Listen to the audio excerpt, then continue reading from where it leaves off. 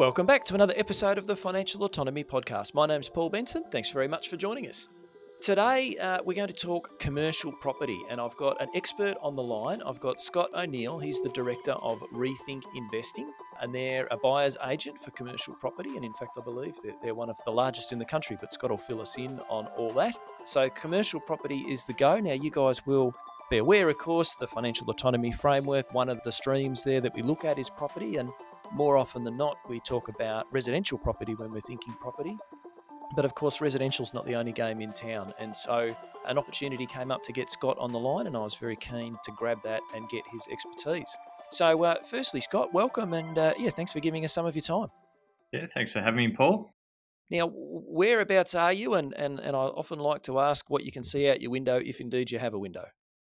So we're based in Bondi Junction. So we're I guess call it a Sydney-based buyer's agency with a national focus. We in fact don't really buy barely anything in Sydney because we are yield-focused investors. So we don't often like seeing the terribly low yields of our city, and it takes us other places. So we're investing heavily in all parts of the country. So generally anywhere from Brisbane to Perth to the major regionals to Adelaide. Like we are quite literally all over the country helping clients purchase. And yeah, like I said, we're really into commercial for their yields, and it's very popular at the moment. Like all the growth and I guess that market we've seen in the residential has caused a lot of people to move towards commercial because the yields are just simply, they're far superior, and that's sort of where our business helps people get into the right properties for their budgets. Beautiful. All right. Well, I certainly want to get into the weeds there a little bit more shortly. But first, tell us a little bit about your background. How did you come to know your way around commercial property? So, like everyone, I was just a residential investor who, like my background was engineering, so invested for the numbers. So even when I was a residential investor, we targeted higher yielding residential properties because the idea was if the property could cover itself or give you an income, it'll help you get to retirement faster than buying, something in Sydney or Melbourne and you're negatively geared. Like to me, that was almost like a backward step towards retirement.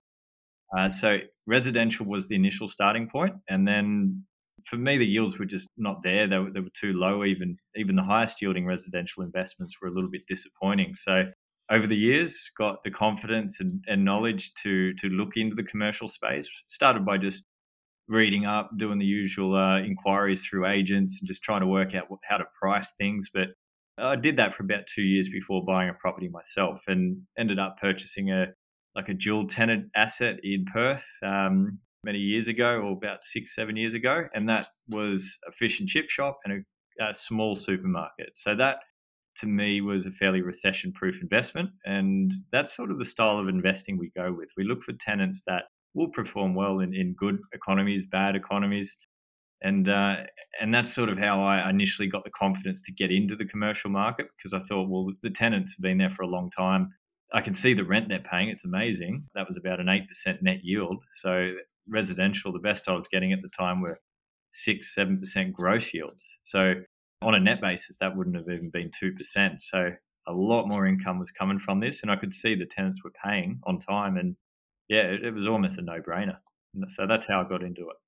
Now, that yield focus, I mean, you certainly get different viewpoints on that, but the counter argument would be particularly on the residential. And in fact, I know I've had other guests that have had this specific view that, income's not the main game. We want growth. In fact, low income's good because it's sort of, I don't know if this is accurate or not, but there's a perception that if it's lower income, that's because there's a higher growth potential, whereas the higher income properties, maybe there's less growth. Have you seen that? Is that true in your experience, or how do you play off, or how do you think about that balance between generates great income, but capital growth would be good too? Or I don't know, maybe you don't care about capital growth. Yeah, look, it's a very good comment you make, because it is true. There is this perception out there, and that's what the masses do think. So and that it is probably truer in residential for commercial, because if you go into a lower socio-demographic area where there's basically more supply, like you're going to need a higher yield to justify that investment. So that lower yield comment is definitely the case in residential. There's plenty of exceptions to that rule as well, so you can't generalize, but there are some facts to what you've mentioned. Commercial is a different beast though. some of the commercial growth rates the last 3 years have been far superior to residential. Like there's even, like all you need to do is Google industrial capital growth rates, and you're going to see all these articles of up to 60% growth in some areas in 12 months. Like now, that's obviously an outlier, that type of growth, but we're very public to tell you we buy a lot of industrial properties, for example, around Brisbane. That's had about 30% growth in 2 years on top of those good yields. So you don't have to choose one or the other. There's obviously some investments that will grow slower, but right now there's a flight towards commercial, and that's causing, I guess, extra growth. And it's a low stock market as well, so growth is a function of asset value or demand over supply. And if there's not much supply and a lot of demand of whatever it is, the price will go up. Commercial is no different. What's driving the demand piece? Okay, supply is constrained, but what's driving demand? So the number one thing is, I guess, yield seekers taking advantage of lower interest rates. So the same thing that's sort of happening in residential. People have started prioritizing houses. The banks are coming to the party. You can get loans fairly simply, or not simply. It's very hard and slow at the moment. But lending to a commercial property is quite possible. If you got the deposit, you're going to get the loan, and there is different lending criteria that we could go into later if you'd like. But Mm, there's a lot of investors, non-traditional commercial investors, flocking to commercial because probably the main other reason is the numbers stack up better. So you can buy $1 million property that's going to give you, if it's a 7% net return, that's 70 grand income that you're going to get, and the tenant pays all the outgoing. So if mm, you spend $1 million in residential, you're probably going to get 35 grand gross, and then you've got to pay 10 to 15 grand of outgoings on top of that because you've got your rates, your insurance, your maintenance. This all gets taken care of by the tenant. So, that might take your net income down to 25 grand mm. on a residential property, but you're getting 70 in commercial. So, big difference. Now, the traditional, I guess, argument against commercial or, balancing out that high yield is that a residential, if it becomes vacant, generally, I know COVID's a bit odd, but generally you get another tenant in within a matter of weeks. Whereas commercial, and I've certainly have clients that have experienced that, it can be the case that commercial properties are vacant for a long time before you find a new tenant. What's been your experience there? And yeah, could you comment on that aspect? So it's a good point, and that is true. So there is longer vacancies in commercial, and the main reason is it's I guess is properties are quite specific. So if you're buying a medical center, how many doctors are going to be looking in that market at that time that need that floor space? There is a less of a, I guess, an overlying demand for that, and that's where residential, you are sheltered by bad decisions. So if you buy a bad residential property, it's still going to probably lease to someone. It's just got a price attached to it. Commercial property, it's all about quality. If you buy the best position, like a corner located place that's on the main street, there's always going to be demand for that. But if you go buy around the back alley and that goes vacant, yeah, sure, it's going to be very difficult to fill. The other argument, the counter argument to that is, well, it's not an argument. It's just probably another comment above it is commercial tenants stay a lot longer. The commercial properties I own, I've had tenants in there and they've been like, I'll use that fish and chip shop. He's been there for 40 years. There's been a business changeover in that time. So it hasn't been vacant for 40 years. And the convenience centre in that has been vacant twice in the last 20 years. And there was 6 months in between that. So yes, the vacancy periods can be longer, but you also find the tenure is going to be longer as well. So overall, if you sort of look over, call it a 20-year ownership period, you probably find the vacancy periods aren't that different. It's going to be more in bulk, I guess. When the vacancy happens, it's going to take longer. And that's where you've got to be careful. You've got to do your due diligence. How long would it really take to fill that property? And if you're out in the middle of nowhere where there's no tenants, don't buy the property. But if you're in the middle of suburbia and you can see the last shop went vacant and then was filled within 3 months, that's a pretty good indication that maybe you've got quality. So I guess the other element too is to ensure that you've got enough of a cash buffer so that assuming you've used debt to buy the property, you can still carry that debt through whilst it's empty, yeah? Yeah, exactly. And if because of the significant cash flow you're getting from these investments, even if you carry your tenant for 3 years and it goes vacant, Yeah. one would hope, if you're a sophisticated investor, you've got your buffers. You plan for those rainy days, plan for the vacancy. If it happens, you can deal with it. Yep. And if it doesn't, that's a bonus. And when you're buying properties for clients, are you always buying them tenanted? Do you ever buy vacant places and then take your chances on finding a tenant? So very rarely do we ever go near vacant. And the main reason is we can find enough good tenanted stock out there. Mm. The ones we have done, like when I say, like we've done 2,500 purchases and we've probably bought grand total of 5 vacant properties out of that. So Wow. extremely rare. The ones we've done vacant purchases with is when it's literally one we know we can fill before settlement happens. So you can put a property on the market and then, there's tenant demand there because maybe we know that market very specifically and we know how long it takes. So if you get a good discount on the purchase because it's vacant, you just got to run the numbers and see if it stacks up taking that risk. If not, there's always a tenanted property you can target. So if, we've got investors listening and they're interested in property, I mean, you sort of touched on quite a few points, but just in case there's anything we've missed, what are the attractions? What are the arguments for going down the commercial property path as opposed to perhaps the more reflex action of residential? Look, for me, the reason I went to commercial is I couldn't see myself ever retiring from the income of residential. Even if you've got a $5 million debt free residential portfolio, like the yields on that are just inefficient. They're so low. Like you're there for the growth. And unless you plan to refinance regularly or sell off residential sort of over the years, like it's pretty hard to generate a workable income into retirement. You can do that with far less debt and far quicker with commercial. So it is more of a retirement solution, and it's probably more scalable as well because I can I even myself I ran out of residential capacity in terms of lending, but commercial you could keep going, especially when you acquire more commercial, your income grows, and as you know, one of the criteria the banks look at is income. The more Mm. income you've got, the more you can lend. So commercial can help your serviceability. So that's if you run out of gas with residential lending, this is an option. And yeah, for me, it's more like a business. If you've got residential properties, it's really you're there to look after them. You've got to pay your mortgage down on it. Like it's not going to be the other way around. In commercial, it is an income producer, and the growth will happen. Like that's it's a big myth that they don't grow. Like that's why wherever you live, there's commercial properties selling for a lot of money in your local area because they've grown over time through inflation and whatnot. So that's why I like it. You're going to get the best of both worlds. You just got to be careful. If you buy the wrong commercial, the shelter is not there like it is with residential. So it is more lucrative, but the punishment for getting it wrong can be greater as well.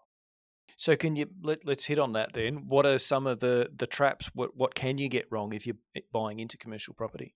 All right. So one of the big traps at the moment are people are just simply paying far too much, especially at things like auction houses where they're auctioning off childcares and service stations and those kind of long lease type investments. People are paying too much for them in this market. And if that tenant left, because let's use fuel as an example. Like, what if that fuel station isn't needed in 10 years' time, and you paid all this money for it? That could be an expensive, environmentally challenging development you've got to get yourself out of. And people are throwing millions of dollars at these investments, and I'm not sure if they're thinking about all those sort of how can I release this property? What other purposes does it have? So you sort of want a multi-purpose type commercial property. So if you're buying a medical center, it's not only going to be good for a surgeon; it might be good for dentists. It could be good for physiotherapists. All these different types of businesses, but that's something to take into consideration.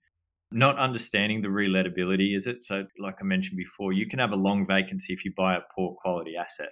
So, you've got to put your head in the same shoes as a tenant. Like, why would the tenant want to rent there? Why is that property special? And if there's no reason other than the current tenant's there and for some reason they're happy, like, you've got to really understand that. And if you don't have that kind of business acumen, I guess that's probably where you can really go off the rails quick in this space. COVID has been a really good thing for due diligence with commercial because we can see how the tenants have done through paper trails. We can see how they've paid through March and April in 2020. We can see all the negotiations they had with their landlords. And if you've got a property that you're looking at and they've had zero COVID relief because their business was strong, because it was an essential service business, then that's going to give you a lot more comfort compared to a building, maybe buying an office space in the CBD, which we know is probably going to be one of the battlers of the next year or two, because Actually, there's less demand.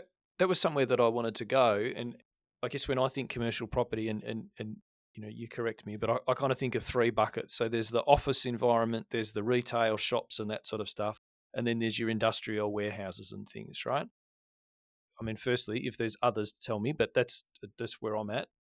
But yeah, the performance of those different buckets would be quite disparate. As you say, offices would be doing it pretty tough, whereas industrial, with all the online shopping and all the rest, be in hot demand, I imagine. Can you sort of, those different parts of the market, how are they looking, and what should we be thinking about there? Yeah, so you're exactly right. There's probably a fourth category in that specialty. So that's your single purpose assets like childcare, service stations. But look, the retail market's very diverse as well, because that could be anything from KFC, fast food related type things, all the way down to high end fashion stores. So not all retail is equal. For example, COVID has been very kind to supermarkets and convenience based retail. And that can flow into medical as well, because a lot of medical are in retail spaces. So pharmacies, any type of allied medical health type asset is a growth market at the moment. They've obviously got resilience because they're not going to struggle from the day-to-day ups and downs of economy, because when people get sick, they're going to, pay their doctor basically. So as a landlord, that's a good thing to have in your portfolio if you can get it at the right price. So plenty of growth happening in medical and the retail space, but convenience based retail. Like all the fast food giants have had their best year in history at the moment, because more people are taking the drive through at the moment, and less going out to fancy restaurants. So fast food is doing very well. And then outside, industrial is from every corner of Australia such a strong market at the moment. There's a few reasons for that, like not just COVID pushing more people at home and ordering more online, but also the fact that things like build costs have gone up significantly. So it's harder to supply industrial at the right price at the moment. And I guess industrial is all of a sudden become a bit of a comfort zone for many mums and dads. Like you just mentioned exactly why it's a strong investment, because more people are ordering online. So that common sense is filtering through to this once unknown space. So more Mm, people see it as a safe haven asset, if anything. And I use that term very carefully. Not all commercial is safe haven, but industrial is really a strong market, and the leasing market is strong. There's a lot of owner occupiers in that space as well. So you're not just investors; there's owners that buy their big warehouse and they'll never sell it. They'll just rent it forever, if even if their business wasn't there. So office space is the weakest though. Office space is broken into two main segments. Your sort of CBD markets and your non-CBD markets. The ones up in towers right now, the vacancy rates have roughly doubled. If you look at the data from all the different capital cities. So, Sydney went from 5% to nearly 10%. Perth is double that. So, pretty large vacancies in some of those markets. But a lot of them, like at the time of this recording, a lot of them are going through quite a large rebound. But the interesting thing about the office market, although it's probably the weakest, we've seen record square meter rates for sales. And a lot of the office market is driven by the fund manager space, guys that, like the AMPs of the world, like these guys, institutional investors. And mm, many of your listeners probably already own commercial and they don't even know about it because it's in their super fund. yep.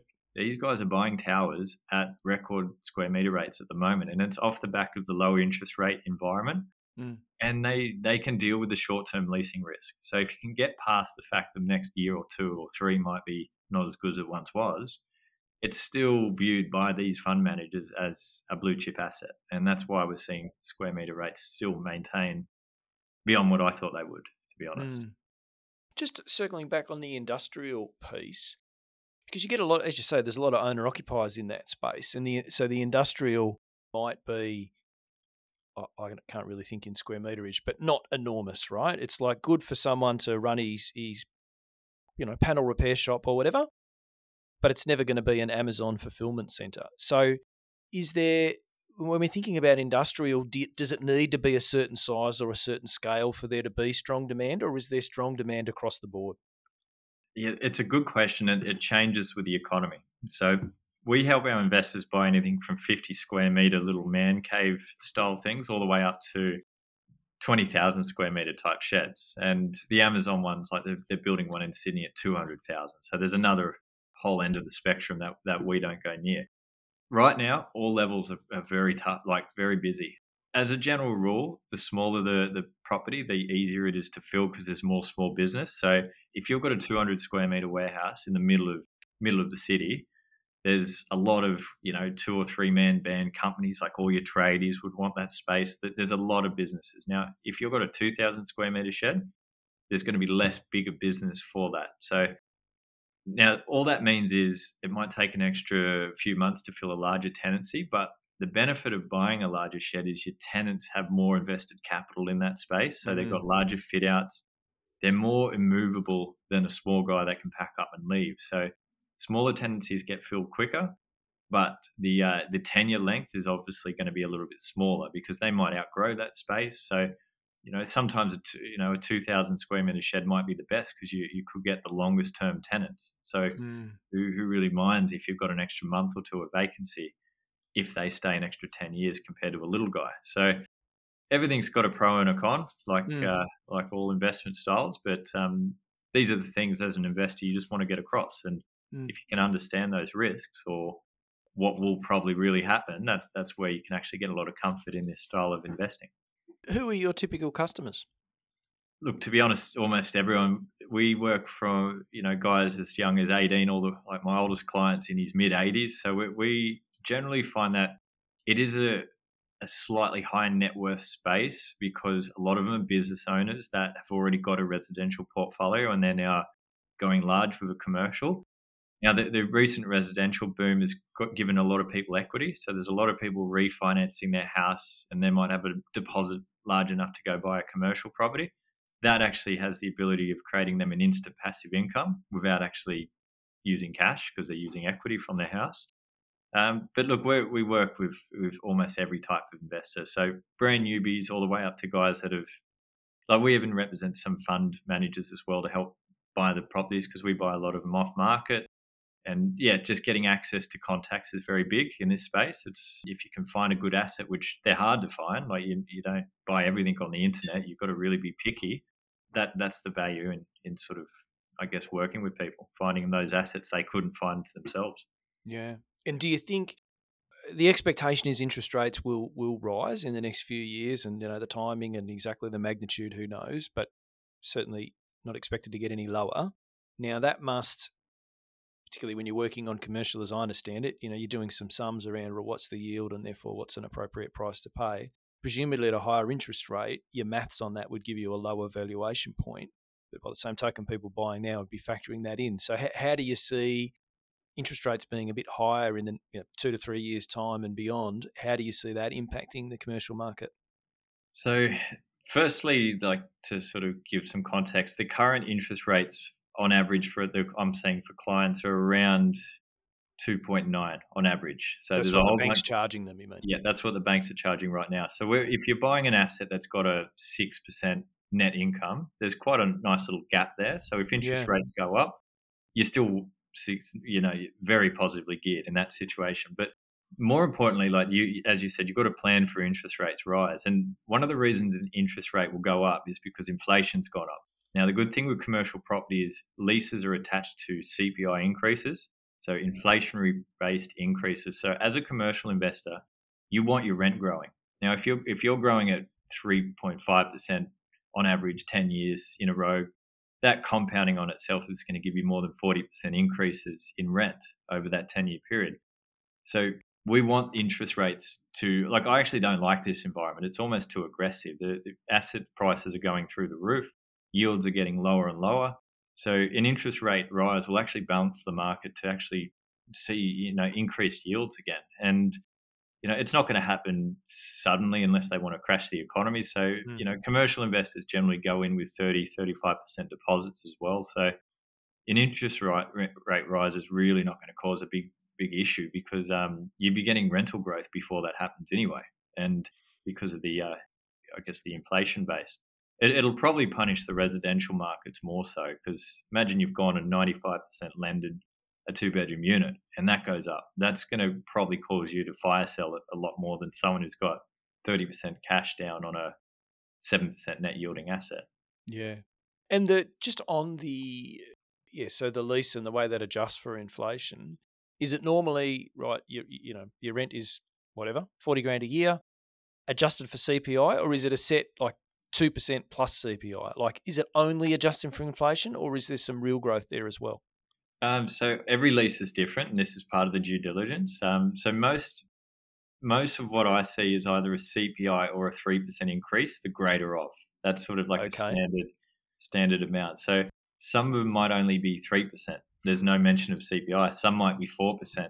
I guess it's lease dependent, but generally leases are set at the market rate. So if rents are growing, like for example in industrial, they're growing a lot at the moment because things like the build costs have gone up. Like inflation's happening, Mm. and that's making rents grow as a result. So they're definitely going up because of that. And yeah, all leases are different, but the reason the rent, I guess, commercial's grown so fast in the last couple of years is there is this extra growth from the extra demand coming, and that's where like residential and commercial are still not like they've still got land value attached to it. They've still got lending differences, which if lending gets easier, more people will flow into that market. So Mm. growth is a function of its demand and the buyers always, but the rent is a gauge of capital value as well. So if you're going up 4% per annum, your commercial value technically should be going up 4% as well if the cap rate of the area is the same. And in fact, assuming you've leveraged to get into it, then your investment's going up even more than that, which is actually what I wanted to just touch on. And you briefly mentioned this before, but yeah, in the residential space, depending on your balance sheet position, but you might be able to borrow 100% of the value of the property and certainly, 90% without too much difficulty. But yeah, commercial, as I understand it, typically you need a larger deposit. What are the banks requiring in terms of deposits at the moment? Yeah, so you need to go off 30% deposits. Now, there are some options to get up to 80% loans, but there is a greater barrier to entry into this space. So that's one of the reasons most people default to residential, especially for their first property. If you got 50, 60 grand in the bank, you're not going to get into commercial. But if you've got a 30% deposit and asset values for, I guess, an entry level commercial property start around 500 grand, so 30% of that, plus stamp duty and all that, you need to allow for 150 to 200 grand cash deposit to get started. Now, the value is almost infinite. You can see billion-dollar properties for sale. So it really depends on how much deposit is where you'll go in this space. But it's a more cash-intensive space. But and that's probably one of the other reasons the yields are higher because you've got to put more money into it. But I guess that's going to make the cash flow numbers work even better, isn't it? Yeah, and I think it de-risks the market too. The fact that you've got more experienced investors with lower debt levels, like all the fund managers running billion-dollar funds generally operate at a 50 to 55% debt. So debt is in commercial, but it's not to the levels, as a percentage to residential. And have you got a sense of vacancy rates across commercial at the moment? Yeah, look, different asset classes, different vacancy rates. We're seeing record low vacancy rates for industrial right now. So, if you had to pick the number, it'd be like between all the capital cities, somewhere between 2.5 to 3.5 between all the capital It's very cities. low, isn't it? Yeah, and the other extreme is office. So office is, like I mentioned before, I saw some data from one of the big, I think it was Knight Frank or one of those companies. They mentioned Sydney's now 9.5% vacancy. Perth was upwards of 16, 17%. I guess Brisbane was halfway in between those numbers. So yeah, the vacancy rates are higher for those, and it's just because there's a lot of supply of it. And then they're looking at sort of the top end of town as well. Like they're not looking at the little suburban accountants or lawyers, and that's the type of stuff I like as well. And I guess it's a lot more specific than buying a Mm. floor plate in the city. Like you might have a little freestanding office with a view over wherever it is. So not all offices equal as well, and that's where the business in it is important. There was just last week. There was an auction just up the street here. I'm in Essendon in Victoria, and it was a corner retail, 2 tenants, and that it went for 4.2 mil with a rent of almost 200,000. So it was, I don't know, high 4% yield. How does that sound for retail, and what is that? Is that a accurate reflection of sort of inner suburb rental yields? Is that what people should expect in the commercial space, or what's your sense of it? So, look, our average yield we hits in the low sixes net yield. Okay, So so we so that one's at the low end. yeah, like we don't like one of the reasons we don't buy much in Sydney or Melbourne is because of those numbers. For me, that doesn't justify the reason you go into commercial. So like they're probably there for the capital growth. That sort of argument you put forward earlier on is very true. However, some of the highest yielding assets can grow the quickest too because there's more room for yield compression. Like people can pay more for that rent. So if you look at it from a just a math point of view, you're going to see extra value in higher rents. And yeah, for me, into the fours, it doesn't justify going into commercial. You can still Okay. get numbers into the 6%, and that's going to put your income balance sheet in a much better position if interest rates rise. And but yeah, look, that's another case of look how much capital growth is happening. Mm, That property was probably worth half its value 5 years ago. And yeah. it's amazing what's happening in this market. Just thinking about the maths on it. I mean, you get a mortgage on a residential and it's 25, 30 years. The banks, when they do their commercial property loans, right, they want a 30% deposit, but are they putting them out over 20 or 30 years, or do they require them to be repaid quicker? Every bank's different, so they're yeah, I've got some 25-year loan terms. I've got some 10-year loan terms. So it depends on the bank and the level of debt you're taking on. Like, there's a lot of different factors. Like the biggest thing is a full doc versus a lease doc loan. So a lease doc loan is when they don't look at your income; they look at the property's income. So you could be unemployed, Hmm. and the bank will lend to you if you've got a cash deposit for a commercial property with a good lease. Right. So that's a solution for many people that have run out of like lending ability in residential. But you're going to get a shorter loan term in that case because Right. they'll lend on the lease. So that's why if you've got a 7-year lease, you'll get a 7-year loan term, or sometimes the banks do 7 years minus one, so they review it before. Okay. But you can then talk to the tenant and then get them to renew early, and there's all sorts of games you can do to make sure your lease stays long. But Mm. yeah, that's a big difference with residential versus commercial. And how about land tax? Any difference, commercial to residential?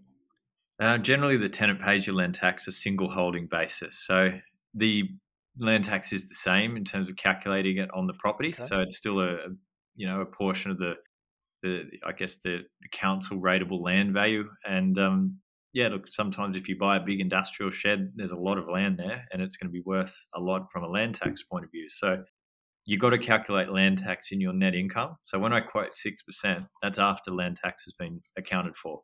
Sometimes the tenant's paying it, sometimes you're not. If it's not, you still got to subtract it from that gross income. And it's something a lot of residential investors make the mistake of missing land tax, and Yes. then all of a sudden they got 15 grand extra a year they haven't accounted for. So the returns again, like how are you going to retire off all these costs and these low yields? You sort of have to have a commercial property in there to have a chance. Mm, okay. It's interesting that the tenants would pay the land tax. That's Yeah, so they're called triple net leases, a lot of them. So, for example, I'll use a childcare, they pay even rental management. So you'll pay a leasing manager and the tenant pays that 5% cost or 4% cost, whatever it ends right. up being. So again, you just got to review the lease, and then yeah, you can see these returns are truly net. The only thing we don't include is your mortgage cost. Mm, yes, fair enough. Everyone's different in that Yeah. respect. Yeah. Okay. And I don't think we've touched on this yet. Where are the best opportunities now, Scott? So it's it's a hard one to answer. It's getting harder because it is a very competitive market. Stock is low. Look, I think anything industrial, if it's especially if it's in a built out suburb, there's definitely an opportunity for future capital growth. The bad thing about industrial is it's very you've got to compete hard for it, so yields are dropping. I think there's going to be a rebound in certain retail assets next year as well in 2022. So you'll see some opportunities come up there. There is a two-speed market in commercial. There's the auction, expression of interest, mass marketed type assets that go for super high prices, and then there is a big off-market trade in commercial. And Right. when I say off-market, it really is off-market, not like all these residential agents say, "Oh, you've got an off-market property," but really it's been sent to a database of 500 people. That's not off market. Commercial off market is you've literally got to sign documents to say you won't talk to the tenants early because no one knows about this sale. So you can get those at better prices as well because you're not up against that same level of competition. So if you get access through your local manager or commercial agents, some of that stuff, there can be good opportunities there. But I like kind of riding the growth of different capital cities. So just like you would with residential, you focus on where the next hot spot is, or next opportunity. So we're buying in all capital cities at different levels depending on where they are on the cycle. Because I think Melbourne and Sydney are the most mature markets. So as you go outside and go to the smaller capital cities, you can get better yields and a better dollar for dollar deal. So Right. so going down that angle is probably smart over the next few years. Okay. Interesting. Well, look, thank you, Scott. Thank you for sharing your wisdom and fantastic insights. Where can people hunt you down? And I don't know, web address, social media, any of that kind of gear? What do you want to share? Just probably Google rethinkinvesting.com.au. We're all over the internet. So yeah, if we can just have a chat about your specific budget or whatever you want to talk about, commercial, happy to help. Fantastic. All right. Well, look, that was really good, and it was fantastic to be able to share your expertise, and I'm sure the listeners will really get a lot out of it. So thank you very much for giving us some of your time. No worries. Thank you, Paul. Betty. All right. See you guys. See you next week.